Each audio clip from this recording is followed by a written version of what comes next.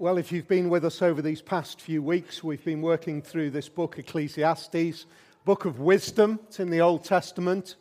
And with it being in the Old Testament, it immediately raises our antenna as we're reading the Bible, just to help you to maybe come to terms with how the Bible speaks.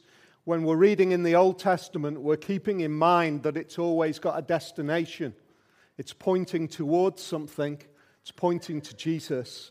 And so we're prepared for that. We're going to be looking at that as we work through this section. And the other thing that we said right at the very beginning was that there are different ways in which the wisdom writer speaks about viewing the world. And this week's view is, if you like, it's a journey towards wisdom.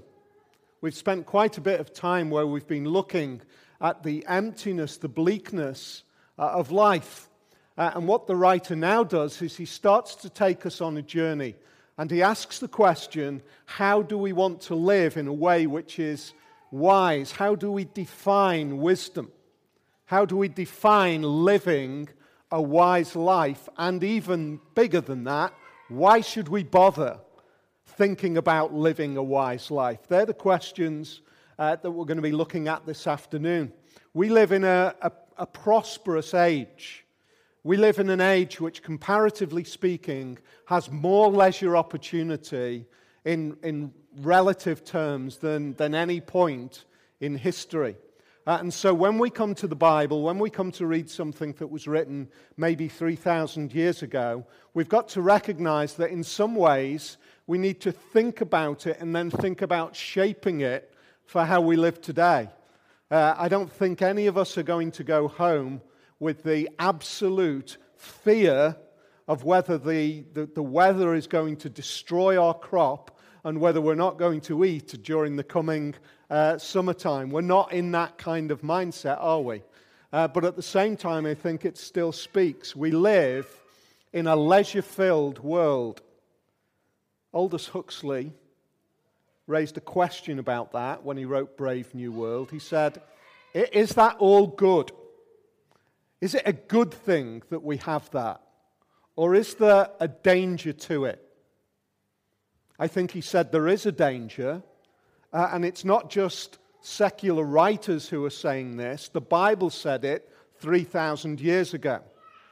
There was a little picture that was going around social media during the past couple of weeks. I think it was really poignant.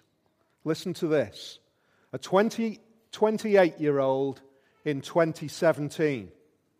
I'm not ready for a relationship. A 28-year-old in 1817. I've got 11 children. A 28-year-old in 1017. I've lived a good life. Wow. That kind of puts things into perspective, doesn't it? We're living in an age where we think we're just about beginning life. We don't even want to think about all of the other stuff. And yet maybe 1017 people were thinking, well, that was just a great life. It puts things into perspective, and it suggests that our freedom, our liberty, our leisure, it is potentially one of the most dangerous things to us. Because it kind of surrounds us with a falsehood. It surrounds us with an unreal life. And the writer here is saying wisdom needs to be spoken into you, needs to be spoken into us. And the first thing that we see is wisdom says, number one, be realistic about life. Number one, be realistic about life. Read verse 1 to 6. A good name is better than fine perfume, and the day of death better than the day of birth. That's a great start, isn't it? The day of death is better than the day of birth. Why? It is better to go to a house of mourning than to go to a house of feasting. For death is the destiny of everyone. The living should take this to heart. Frustration is better than laughter, because a sad face is good for the heart. The heart of the wise is in the house of mourning, but the heart of fools is in the house of pleasure. It is better to heed the rebuke of a wise person than to listen to the songs of fools. Like the crackling of thorns under the pot, so is the laughter of fools. This too is meaningless. I think that in lots of ways they are some of the most, mind you, I'll probably say it every week, don't I? Some of the most powerful words in this book. Like the crackling of thorns under the pot is the laughter of fools. It's funny, isn't it? I was chatting to somebody a few days ago and they were talking about going away on holiday. And they'd gone to this beautiful sort of, I suppose it would be a kind of chalet. And in the corner there was a real log-burning stove. And the husband kind of marched forward and sort of said, this is fire. This is man's place. And he took over chopping the wood and lighting the fire. There's something really kind of engaging about lighting a fire. I'm sure some of you will have experienced that. If you haven't experienced it, I feel really sorry for you because it is something amazing. And then you sit around as a group of people around a fire, a real fire that's lit, that you have to put stuff on to keep it burning. And then you put a kind of the offcuts, the bits of thorns, the waste, and it goes onto the fire and it cackles up. What does it do? Next to nothing in terms of the job of heating the pot. It does next to nothing. It's gone in an instant. You put the thin bits of thorn on, it makes a great sound but doesn't contribute to the cooking. That's the idea that's here. It's saying laughter is like that. If you want to really think in wise terms, be really clear in your minds about the true nature of life. You see how that speaks into our society so incredibly powerfully? The reality is that we are playing ourselves away to eternity. We are gamesing ourselves away to eternity. We are playing as though it doesn't exist, as though it will last forever. The laughter is a crackling under the pot. One of the things that I find really amazing is that we often hear this kind of thing in the Bible, and we want to kind of step away from it.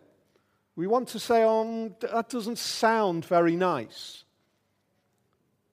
Let me just take you, those of you who don't know the latest Katy Perry song, which isn't on my phone, Chained to the Rhythm. I won't read all of the lyrics, but I will read what the New Statesman had to say about it. If you're a really attuned listener, you might have noticed that the lyrics of this song explore a very significant atmosphere. Are we crazy, Perry sings, living our lives through a lens, trapped in our own white picket fence like ornaments, so comfortable we're living in a bubble, so comfortable we cannot see the trouble?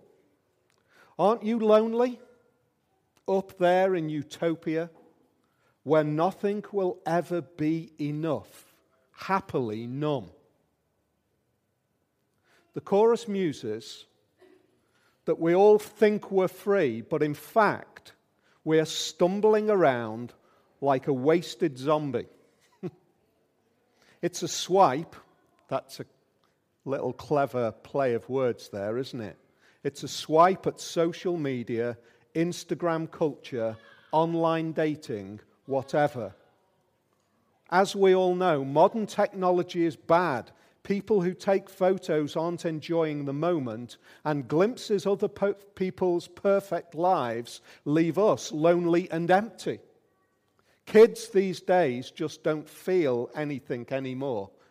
I know you're saying, have you written that and sent it into the New Statesman because you keep banging on about it? That's not me. That's Annie Leshkovitz, writing just in the past week about the incredible and poignant insight in a popular song which is looking at life and imagining that it's all just a bubble, and we're not recognizing the trouble. I find that amazing. In one sense, I want to say, Katy Perry, you're on to something, which is quite ironic. One of the last people who you might think is onto something. She might be on something, but she's not onto something, generally. Onto something. You are onto something. It's though you're stretching out, you're reaching out, and you're saying, life, there's something wrong. Life shouldn't be like this. There is an emptiness. She's saying, in a sense, precisely what the writer of Ecclesiastes was saying 3,000 years ago. If you fill your life with the emptiness, with the bubble, you are not recognizing the trouble. You are not living in the reality of life. You're living in a utopia. 2 videos have been released. One is a kind of genius play on a theme park where everybody's having a great time, and then at the end of it, the old folks get kind of flung out of the roller coaster out to the other side. It's really powerful when you read into it what is going on. That's the end of the fun, and you're gone. And the writer is saying here, as we read God's word, be aware of that. It is better to live in the consciousness of mourning than the house of feasting. There is a poignancy to being recognizing of the reality of death because it has an impact on how we view life. I plead with you, don't live life in the bubble. Don't live like that. That is not wise living. That is not how it should be. So the first thing that we see is wisdom says be realistic about life. The second thing we see wisdom says is understand the poison of corruption. Verse 7. Understand the poison of corruption. Extortion turns a wise person into a fool, and a bribe corrupts the heart. That's not, as we read it there, extortion is not somebody on the receiving end of extortion. It's the wise person who engages in extortion becomes a fool. Turns a wise person into a fool. It's surrounding everywhere, isn't it? Some of you will remember 1995, Barings Bank, the world's second oldest bank at the time, founded in 1762. What a heritage. I guess many of the people who walked in through the doors each morning, they had a sense of history of what they were engaged in. And yet there was a little group who had none of that sense of history, none of that sense of responsibility. In fact, it would seem as though driven into the patterns of behavior within that and many other banking establishments was an absolute desire for profit. Nick Leeson, the rogue trader,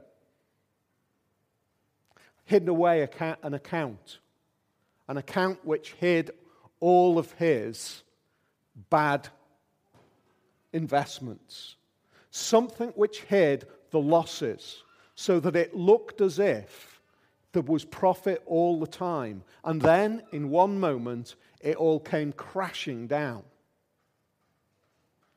He was later interviewed and he said this: "We were all driven to make profits, and more profits, and I was the rising star." Understand the poison of corruption. Now, it doesn't actually have to be on that scale. The reality is that when we shave a few hours, when we live in a way which takes just that little bit and takes a little bit more, and we hide it away, and we live in that kind of strange place between truth and untruth, it changes us. We become different people. We get driven by those simple little actions. And what we are in effect saying is we are saying the life that I'm living is not the life that I should be living. I should be living a better life. And I will twist and change and corrupt and extort and bribe my way to that better life because I've decided that that's the life that I should be living. We are taking this world into our hands, and we're saying, I will change this because this is my world. That's the issue. Wisdom says, understand the poison of corruption. Jane Park, just the past couple of weeks, have you seen it? I think she's 21 now. She won millions at the age of 17 on Lotto. Some of us might be thinking, oh, wow, can you imagine? How amazing must that be? She's suing them because of the money that they gave her at 17. She said this, I have material things, but apart from that, my life is empty. What is my purpose in life? That is tragic. That is so sad. Living in this world as though that kind of security is everything. So first thing wisdom says, be realistic about life. Second, understand the poison of corruption. Third, live today, not yesterday. Live today, not yesterday. Verse 10. Do not say, why were the old days better than these? For it is not wise to ask such questions. You can hear people who you know, or you can think back and say, that is exactly how I live. I live as though I want to live back there, not where I am today. Now, the reality is, you need to be aware of this. I know it's a bit of a joke, but it's absolutely serious. It is easier and easier to fall into this trap the older that we get. That is a reality. The older we get, the more we look back with rose-tinted glasses and say it was great back there and it's really bad now. And we're saying, I want to live back there. Whether it's the days when we used to go out and we would play from dawn to dusk and our parents didn't know where we were and never worried. Or whether it's the days before that constant demand of the mobile phone. Or whether it's the days of the original Pokemon cards. Whatever it is, we fall into this trap of thinking back there was better. What are we saying? We're saying, I know how it should be. And it shouldn't be like this. Now the reality is there is a sense in which balanced, reflective thought needs to address the issues of where we are headed. But it's different. This is talking about something different. It's living in that kind of constant desire for back then, without a reality that we are living now. It's a bit like the first one, isn't it? It's kind of one way of living in the bubble and ignoring the trouble. It's by kind of living in this kind of sense of everything's fun. The other way is by wishing that I was living somewhere else instead, in another time, in another place, with another set of experiences, with another set of responsibilities, or lack of responsibilities that I used to have back then, and that was great. And what we're saying is it's so much better where I'm not now. Three things that wisdom says Be realistic about life, understand the poison of corruption, and live today, not yesterday. Why? Why is this wisdom? Why is this wise? Well, the first thing that we can see is it's a protection in a way which cannot be lost. Look at what it says in verse 11. Wisdom, like an inheritance, is a good thing and benefits those who see under the sun. Maybe you're looking forward to an inheritance. Maybe you've received an inheritance. But the difference between wisdom and an inheritance is wisdom is something which you have that can never be taken away. An inheritance is something which you have, which you can lose. There's the difference. Wisdom is something which you know inside, you hold on to deeply. It becomes you. Do you want to live a life that's like that? Do you want to live a life which is wise? Do you want to live a life which is not wise? 1984, great story.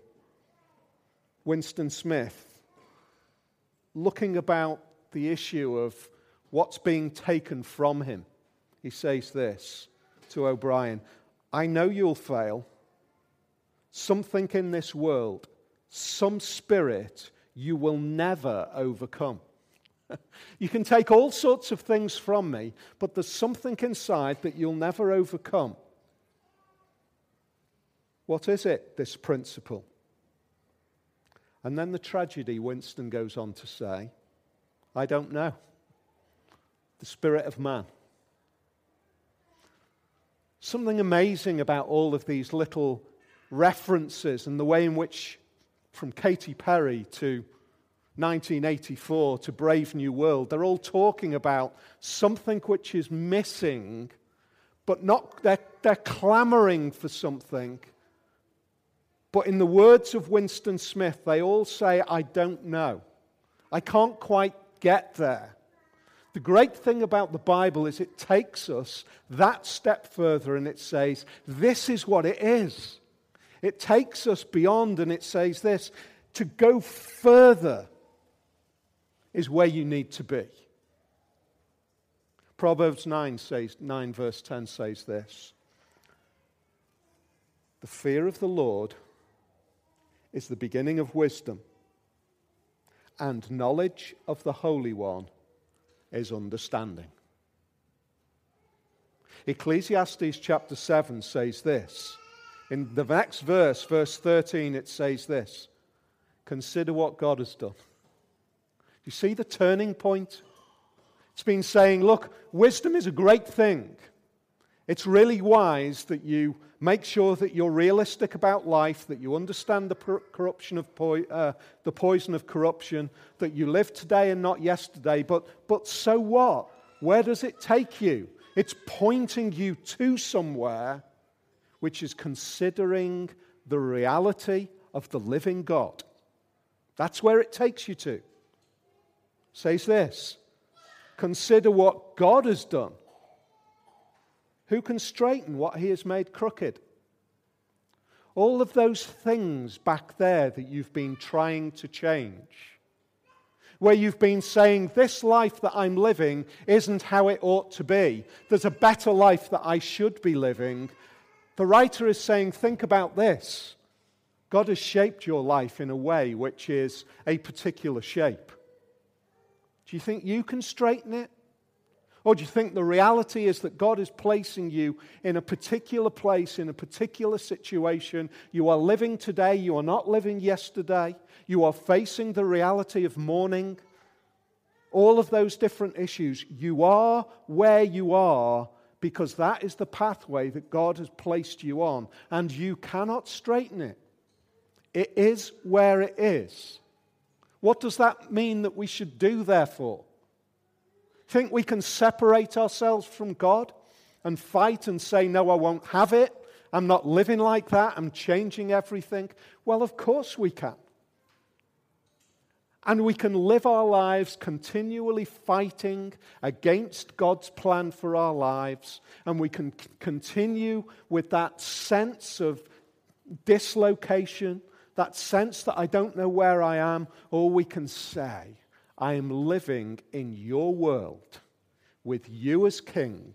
And that is a great place to be.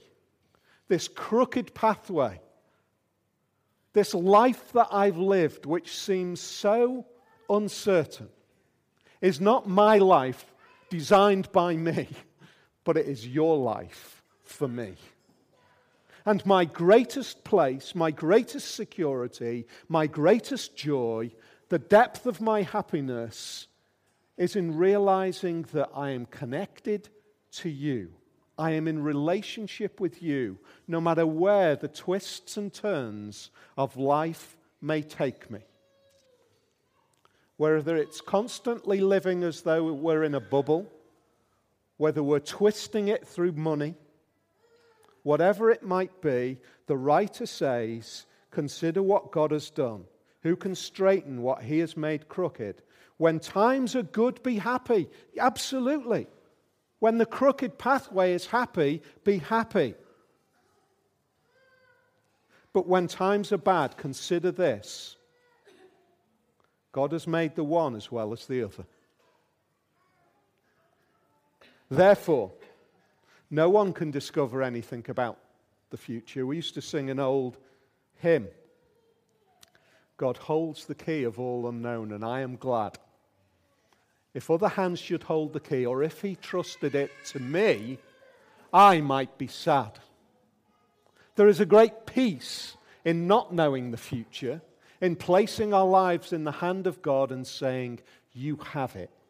You've got it. I am in your hands, not my hands.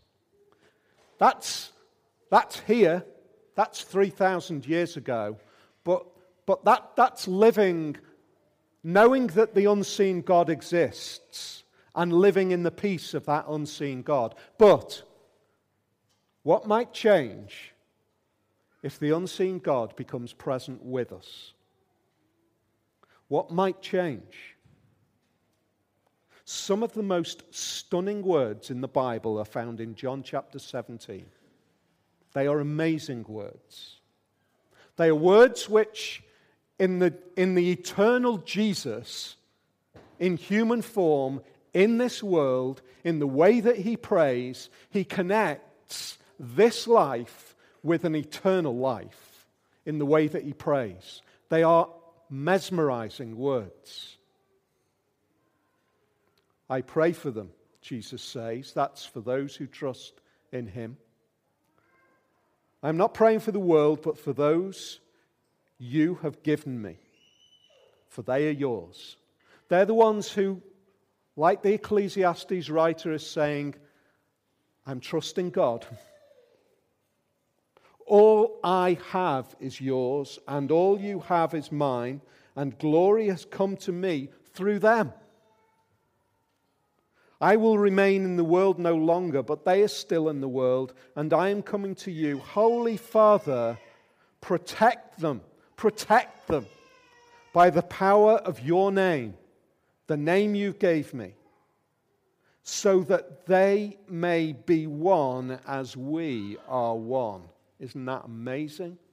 Jesus, when he was present with us, he prayed that we might know the oneness with the Father as he knows the oneness of the Father. He prayed for us that we might have our minds and our hearts and our emotions connected to eternity and not living just the now. That is the difference. Aldous Huxley, Katy Perry, George Orwell, you are scrambling for something. You are saying that there is something wrong, and the extra is this: a way of being connected with eternity. A way of saying this is not everything. And Jesus prays, I want them to know that. I guess we might know if we are followers of Jesus, if we're able to say alongside that prayer, Lord Jesus, I pray that I might know that. That might be my peace. As I go out and I head out during this coming week with everything that I face, I pray that I might be able to live a wise life because I am living in the light of eternity, in the reality of the risen Jesus.